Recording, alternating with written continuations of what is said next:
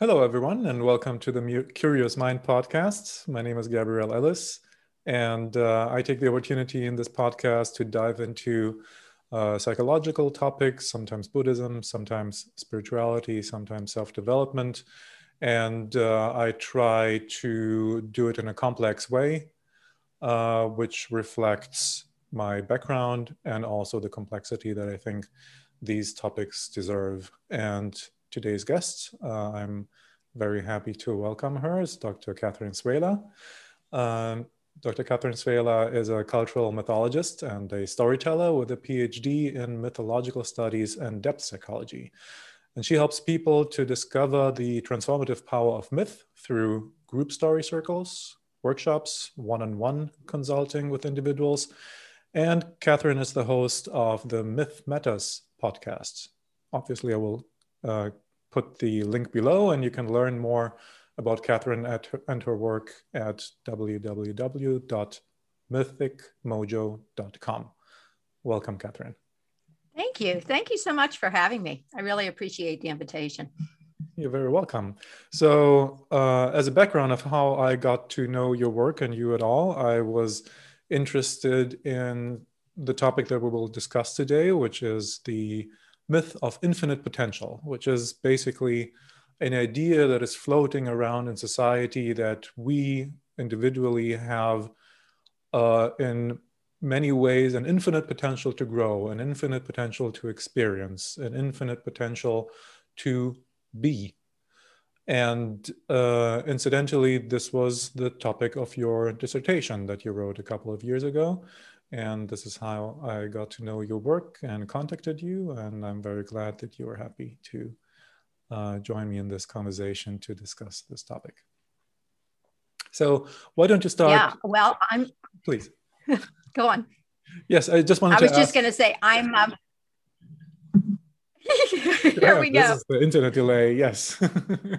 It's no problem. So my question was, maybe you can introduce us to your description with the vast background that you have amassed over the years.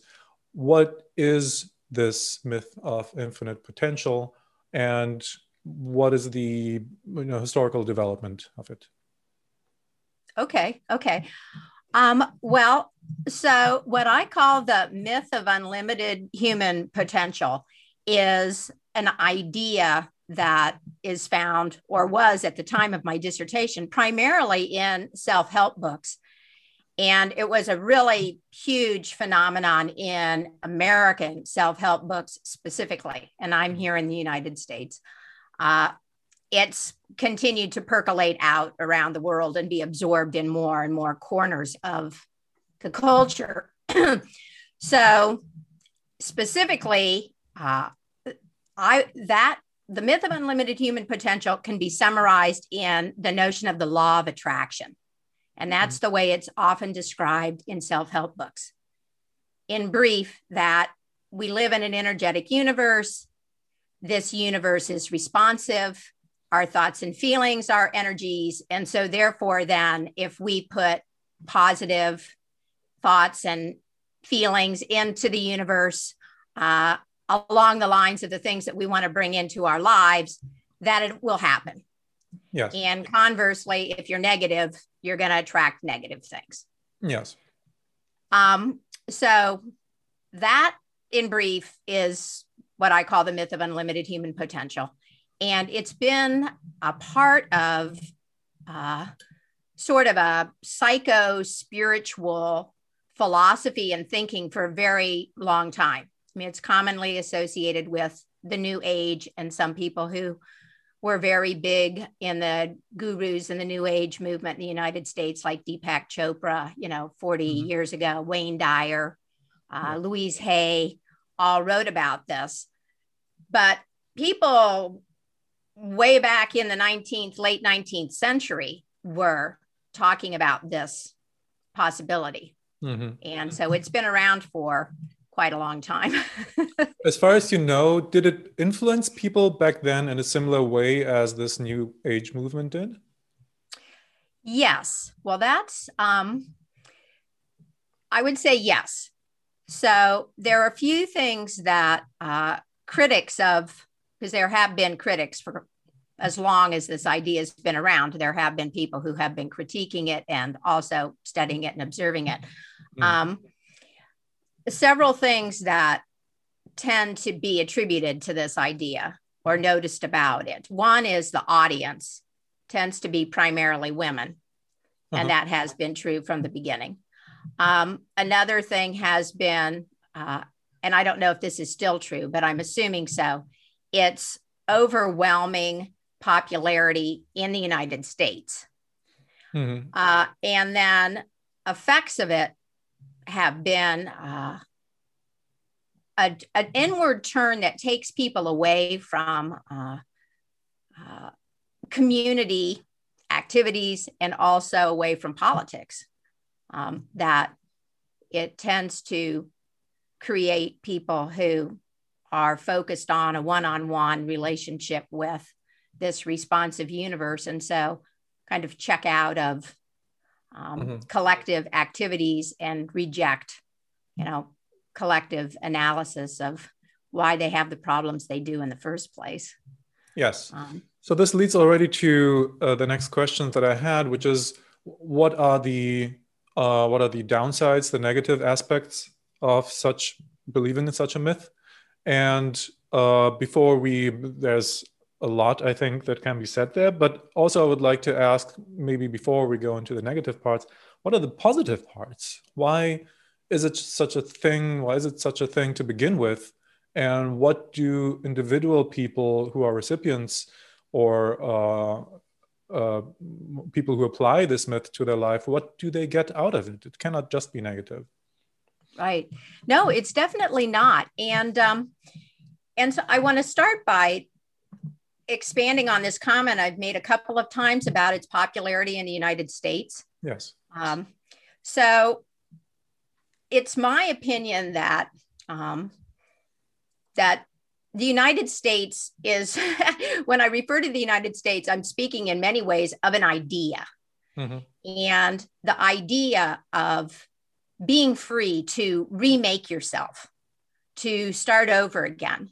And this has been a very important part of the United States as the new world back from the first Europeans coming over to this continent. Yeah.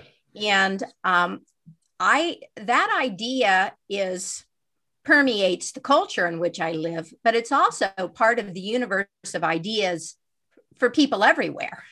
Yeah. So I guess what I'm saying is that the United States represents something to people, any person who lives any place who's aware of it. And in that sense, it's kind of part of our common human aspirations and psychology, this desire to be more, or to be what you want to be, or to get away from the past and start over, or to, and so I think it's important to have real respect for that aspect of human being.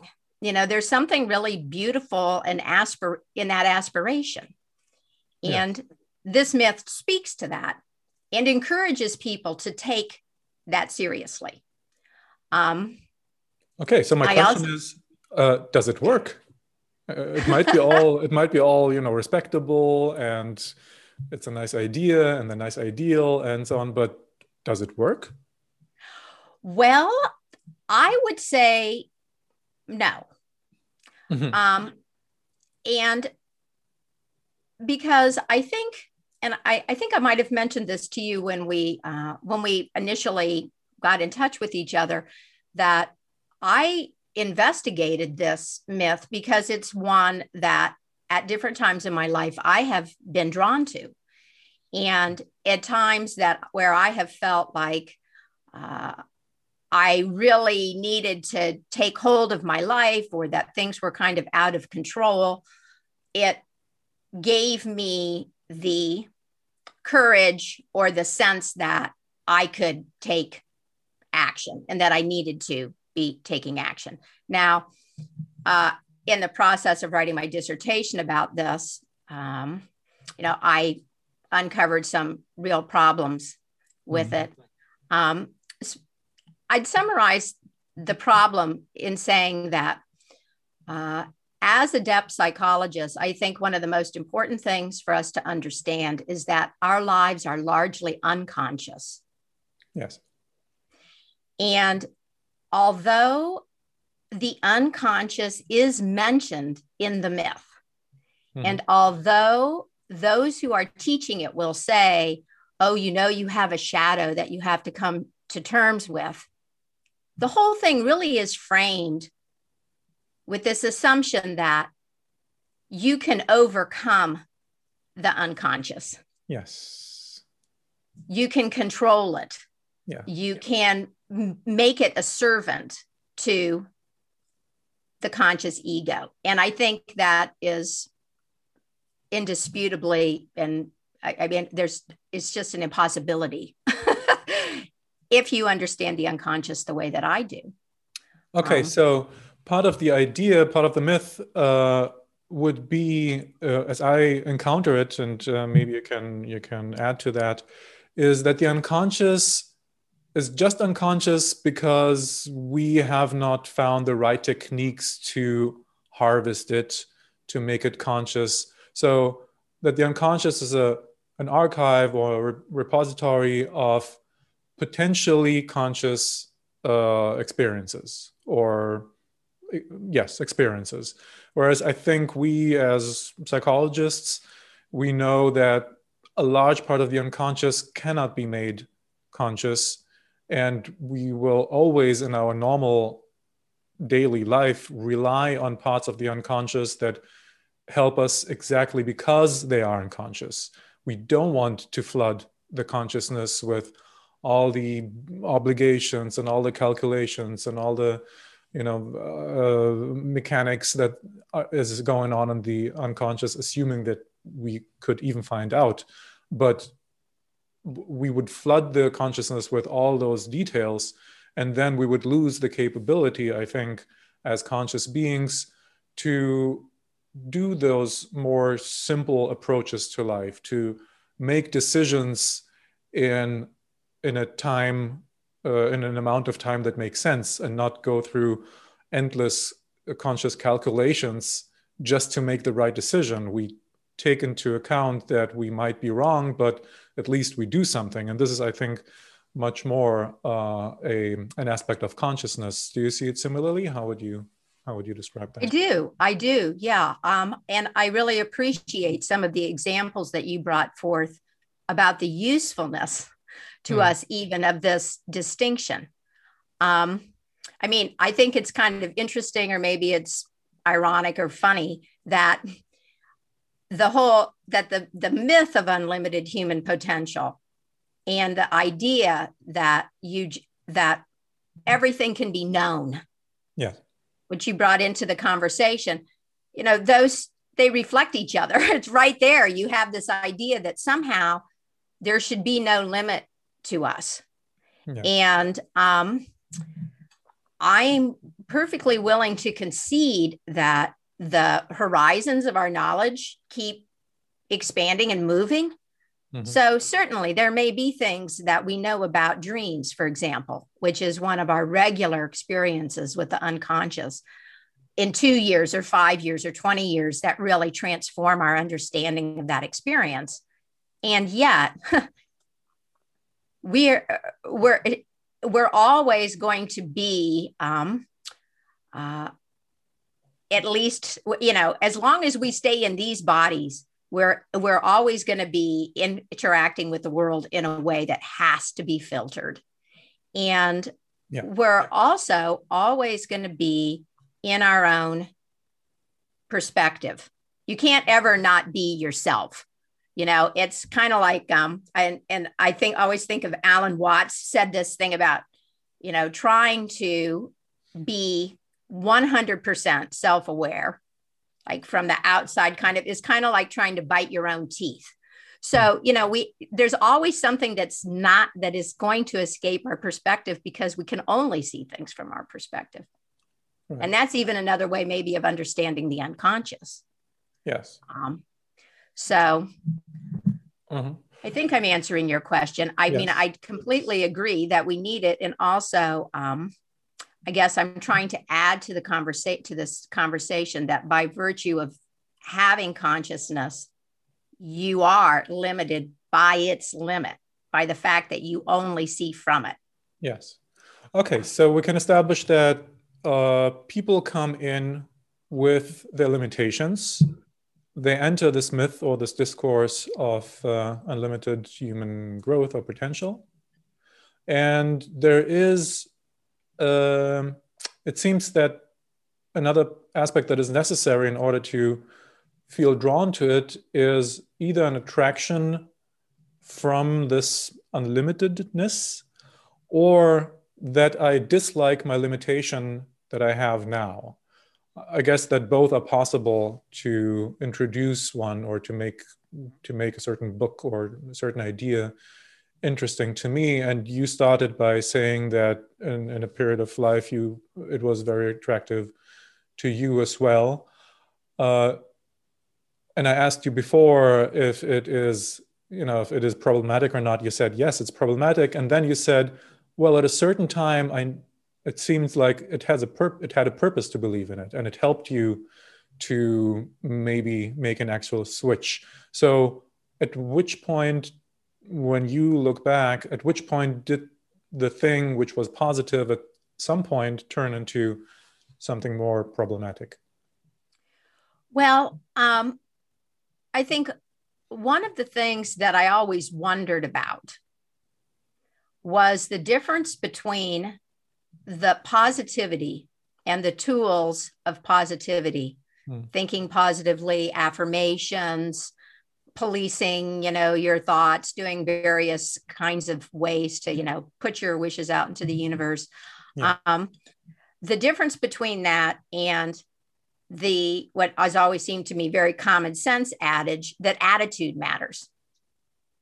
So I think I was always wondering, what's the difference between having a positive attitude and just knowing that if you're in a situation where you really don't know which end is up, if you presume that everything is going to go badly, it's more likely to, because that's how you are participating.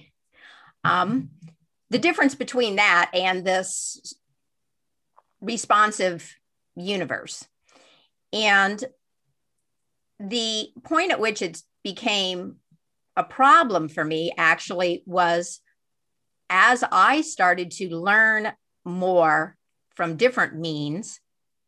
And I mentioned to you my use of psychedelics, as I started to learn more about my own consciousness and what this thing is that I think we're in,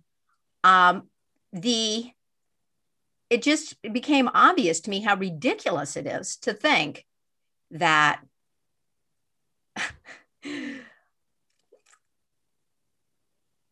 that there's some kind of servitude or like some level that I would know better than whatever it is that I'm in or whatever it is that's directing my life, what's going on. Does this make sense? Well, if I can put it in different words, and then again, you can add to that or correct me. So if I believe in the myth, it would lead ultimately, as I understand you, to some sort of hubris and a belief that I can be above all the things that seem to limit me now. And part of it can be people, it can be money, it can be life, but it can be also me, that I can be in full charge of myself and thus finally flip the power dynamics that I've experienced so far in my life, which usually as children, we know it quite well, but also as adults, that the unconsciousness is bombarding me with limitations and bad feelings and things that I don't want to think and things that I don't want to feel. So then my thinking goes, okay, I become better in my potential thing. And then I develop the fantasy that, okay, I can become the master. I don't have to be the slave to the world or to myself anymore. I can be the master. which in itself would not be bad if it was true. But since I think we started the conversation with the premise that it cannot be true, so I'm living a lie, and living a lie that, or I follow a lie, I follow an attitude of a lie that ultimately would create a backlash because, to put it simply, the unconscious doesn't like to be told that it is powerless, and it will somehow kick back. I don't know, to put it simply like that. Right. Yes, I agree. I completely agree. And kind of extending from the point that you've just dropped us, not only the unconscious, but also at an ego level. If you really take this seriously, then I think, and I know I have experienced this, and I have had many conversations with other people who had the same experience. You start off feeling like you have discovered this philosophy of self-empowerment. Yeah. And what you come to realize is that to assume responsibility for everything in your life is an incredible burden. I mean, if you really follow it through to its logical conclusions, and most people don't, because we stop at the place of the part of the story where we get what we want, and that makes us feel better, you know. And again, I'm speaking from experience, but you know, I've had some very difficult things happen to me in my life. And if I am honest with myself, if I were in charge, just knowing what I had known at the time, I wouldn't have wanted those things to happen. Yeah. But they are now the most valuable gifts that I have in terms of being able to understand my life and do my work. And so it kind of goes back to this perspective thing again, and realizing that in any moment, we really don't know the value of what is happening to us. What kind of meaning can be made out of it? Well,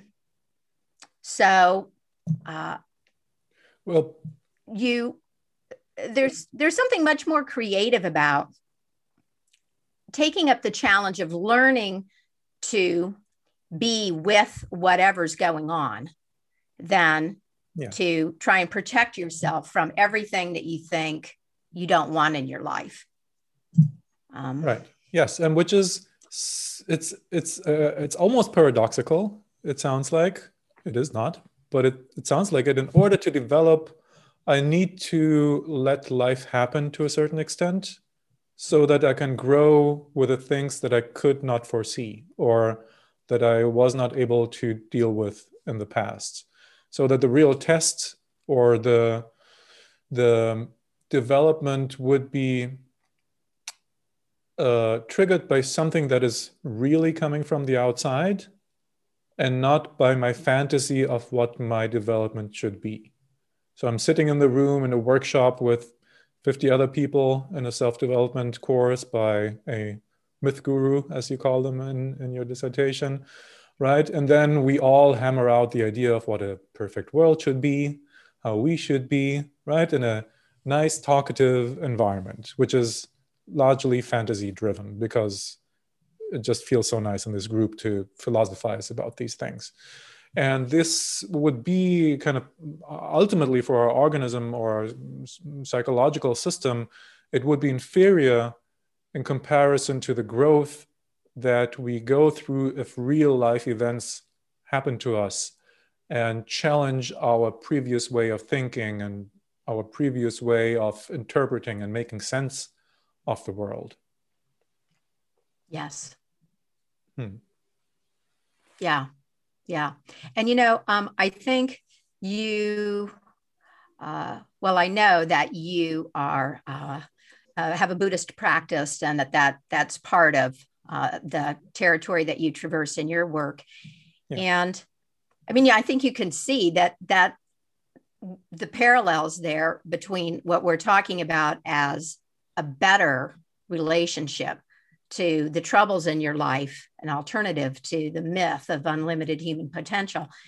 And Buddhist practice, which is all about just being with it, setting aside the need to say, well, this is good and this is bad, and I like this and I don't like that, and I want more of this and I want that to go away, and like just being in the flow of experience. And that's what I think that is, whether or not you have decided to get onto a spiritual track like that, psycho-spiritual track like Buddhism. I think it's a better way to live. It is, for one thing, you're telling the truth to yourself about how much control you really have, as we've been talking about. But then it also brings you into a relationship with yourself that's more productive. Yes. And maybe if you describe it like that, from this perspective, a more spiritual approach would be actually, if we leave aside kind of the salvatory teachings and so on, but it would be a distilled practice of what people go through anyway in life. So if I'm a very non-spiritual person, right, I learn my skills. Let's say I had 2 relationships in my life as a young adult. And learning from these relationships, I would think, oh, so now I understand my mistakes. I chose the wrong partner, or she made certain mistakes.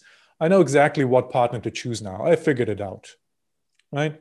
Or I had 2 job experiences, and that now I know exactly what I want. I want this kind of position in a corporate life, or I know exactly how to run my own business. So from experience, we think that we found a formula, right? And then we pursue this formula with a small kind of hubris because we think now we know, and then we crash again. And this crash, we experience both in meditation and in Buddhist practice. Basically, we ask for it, right? But people who don't pursue such a path, they also face the limitation when they meet someone who is exactly according to their formula, and then something new comes up that they could not foresee. And then it's like, oh shit, that feels bad again. It's not working anymore. So this kind of in normal life beats you into humility, so that finally you have to admit, okay, I don't know the formula, and probably I'll never will. And then getting a much more humble kind of approach to my future experiences after having my depressive episodes and my panic attacks and so on, finally coming to the understanding, okay, let me look at the things as they are. Let me look at myself as someone who's also dynamically evolving, so I cannot stick to the formulas of 10 years ago. So with this kind of complexity, how can I think that I can arrive at a perfect point where no work needs to be done because everything is just effortlessly flowing along in an ocean of bliss?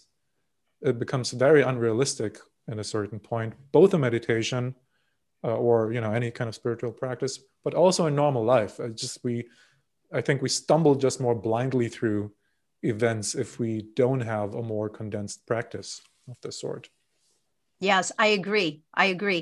And I think that when you speak about having this idea that we can have a formula, that I can make the same mistake a couple of times, reflect on it, move forward, and that life can progressively get easier.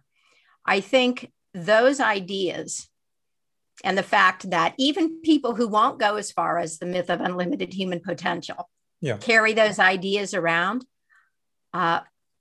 shows us how deep this culture of self-help and self-improvement goes. Yes. Which goes back then to the comment that I was making at the beginning about our aspirations. Mm-hmm.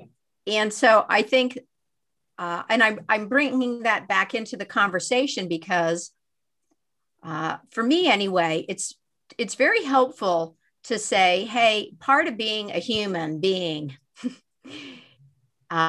is to have aspirations to want to be able to discover what I can do in life and to find ways to do that.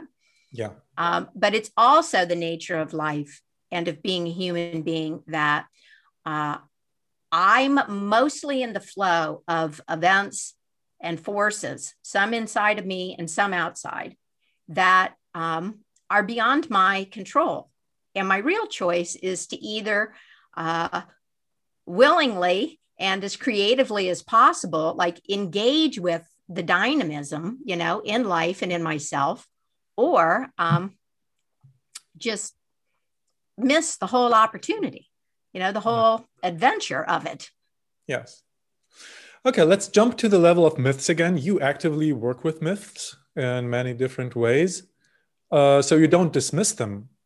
So if we can bring it back to, a more simple kind of assessment, so then what is wrong with the myth of unlimited or infinite growth and potential? What is wrong with it? Okay, well, so you're right that I don't dismiss myths, because I called the myth of unlimited human potential a myth because the way that I understand myths, they are very important vehicles for conveying certain types of truth to ourselves. But they need to be seen as myths so that we don't confuse them with literal facts. Okay. And so the mystery that they connect us to stays part of the picture. So in the case of what we've been talking about here, you could say, okay, that mystery is the unconscious, and that's part of what makes this a myth, because it's a story about something that we can't ultimately know or prove definitively one way or another. And so it tells us more about ourselves than it does the thing it's attempting to describe. And that's my definition of myth and why I take it seriously. Go ahead. You said problems. Do you want me to? Yes. Well, just to, I would like to give you my understanding of that to check if it connects. So basically, what you're saying, it's important when we deal with myths to know that they are not actually true. That to understand, okay, there's something in us that wants to believe in an infinite growth. There's something in us for which it's very appealing to have this idea in mind, but that should not be confused with a reality of it, that it's actually possible to go through the motions that the myth gurus tell us about and then be an infinite being at the end. That this is not meant basically to be followed as a reality, but that it reflects on us, on who we are as human beings. Yes. What I'm hearing there is primarily what I said, but there was an inflection at the beginning that I just want to clarify. Please. And it has to do with the notion of truth. What kind of truth is there now? And I'll preface this by saying that, I may be misunderstanding your intention and your choice of words. But I do think there is truth in the myth of unlimited human potential. It is true that we live in an energetic universe, as far as we know right now. It's our best science. But the truth about us is that we want to escape the limitations of our humanness. One that we haven't mentioned that's really huge that lurks in the background, of course, is death. Yes. And so we can't decide just not to believe it. Its belief really, in a way, doesn't have anything to do with it. It's more a matter of going, well, what is the truth in it? Do I understand that what's true about it reflects human being and reflects me and my aspirations, or do I think that it's factually true about the outside world? Yes. Okay, so we went into I think a more differentiated discussion about this myth, and in my practice, I see some people who suffer from literally believing in it because then they constantly underperform, right? If you measure yourself against infinite growth, then you always fall short, and that Yes. makes you feel bad. So this is clinically relevant because we live in a culture that also reflects it more and more. I think it has spread over the decades further so that it's almost not recognizable. Almost anyone seems to believe in some version of this myth. So this is surely a problem. Why don't you tell us towards the end of our conversation, how would you or how do you work with it? What is a meaningful application? You reflected on that on an attitude level more, but what is a more practical way to work with it to integrate an accurate understanding of this myth into one's own life? Okay, I think I understand your question. Are you saying what's a better way to work with the myth, or what's a better way to live a better story, a better myth to live in generally? I wonder if is there a positive way to live with this myth? Okay. I think the positive way to live with the myth is to recognize that that wanting to be free of limitations, wanting to have an easier life, is not unique to you. And it's also, in a funny way, it's not a problem. It's part of being here. Yes. And so, to the degree that we tend, and I think this is another influence of self-help, because we see it as the thing I'm doing privately for myself to solve my personal problems. To see it as a part of being human, that everybody's got it. Everyone at some level, with a very few exceptions, is to some degree of consciousness, struggling with what they feel is lacking in themselves or in their lives. Really changes the perspective. Suddenly it's like, oh, there's not anything that's particularly wrong with me. Yes. Or with the fact that I want change. And I am here. I am a player in this whole scenario. And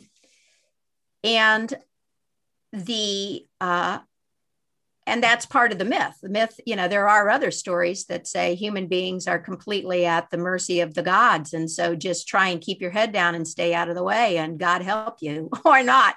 And this myth says, hey, what you do matters. And I think that that's important. So all of this can be very helpful, that it's part of the human condition, that there's not anything that is unique to me, and that I do have a role to play, in trying to create the life that I want. But then there needs to be this recognition that my life is primarily out of my conscious ego control, and it's the dance with that, that'll allow me to make those limitations part of my creative response, rather than something that I'm burdening myself with in one way or another. Does this answer your question? I hope so. Yes, and more than that, is it, if I translate it, if someone asks me so concretely, what should I do? Like, how can I work with that?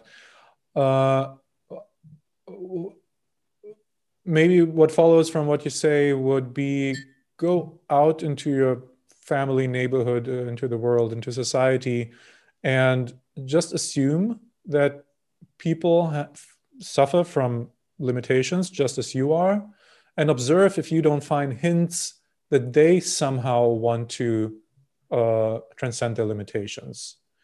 Basically, how do other people deal with their limitations? Are there signs that they are following some version of the myth and how to live, basically, or how to pursue the limitedness of the secret universe and so on, so that in order to bring about a feeling of, yes, I'm not alone with this, and which always feels worse, right? When I think that I have an issue and other people don't, I feel immediately isolated, and it hurts my soul, basically. So that would be one concrete exercise to do. Try and observe if you don't find hints that other people go through the very same. And if you don't seem to find that, look at the statistics of the sales of self-help books. That should be quite convincing that many people go through that. And the other thing would be, can you entertain, is it possible for you to see yourself in the future as someone who continues to dance with their limitations, with the dynamic with the unconscious? Or do you desperately are you attached to the hope that at some point it's over? That once I retire, I don't want these issues anymore. I want to have an easy, flowing life. So this would be a concrete kind of expose yourself to the possibility that it never ends. Can you turn the struggle into a dance, basically? Right. Is this something that you could subscribe to? Yes. And I think that I found it to be very fruitful to really go into the meaning and the significance of a lot of the feelings of lack, and what we mean when we say, oh, I need more money. I need a better income. This is we tend to kind of go, okay, that's obvious. It's math, and then there's all these things that I want. But actually, there are many, many conversations that you can have with yourself about what that really means, and what you're really after. And that's where I think the possibilities start appearing. And many things can change. In fact, your entire life can change without anything in your outer circumstances shifting at all. And I know you know that. You're in the business of helping people understand that. But that's part of what I'm talking about. It's for me, the creative response often starts with a different kind of inquiry about what I'm after. And I find it easier to do that when I refrain from judging myself. And a lot of those judgments come from thinking that I'm the only one who's got this problem. Right. And to say, okay, I think I'm the only one because we live in a culture that is all about my relationship to myself and what I can do for myself and how I can improve myself. And all of the, self-help is built on the idea of that relationship. And I can see that. So I can try and just hold that awareness over there, and experiment with being with myself in a different way. And you gave a good example there of looking around, really looking at the other people that you know and the culture, and uncovering the evidence for yourself that you're not alone. It's there. Right. And also what you said, I start maybe also using that. I start with the inquiry. So seeing the problems that this rat race kind of can create, what is it that I actually want? So to shed those layers of what I am supposed to culturally pursue and to get into a more honest discovery journey into my needs, with the possibility of feeling better with myself without even doing something externally or changing my life in a very significant way. At this point, I want to thank you very much for the conversation. It was very interesting to me, and I'm sure for everyone who's interested in psychology and more nuanced observation, both about culture, the cultures that we live in, and a more maybe healthy self-development. Any last words from you? I want to say thank you for the invitation. I think this is a really important topic. And I guess also if anyone who listens to this, watches this, has questions for me, I just want to invite you to get in touch with me. Yeah. And I'm always open. The question of how we live in a way that is the most true and really do fulfill ourselves without living in the lies or falling into the bad myths or whatever, is the heart of what I do with my work. And so I love to hear from people and to have any kind of conversation about what's possible for us. Good. I will gladly leave the links below. Thank you very much. Thank you.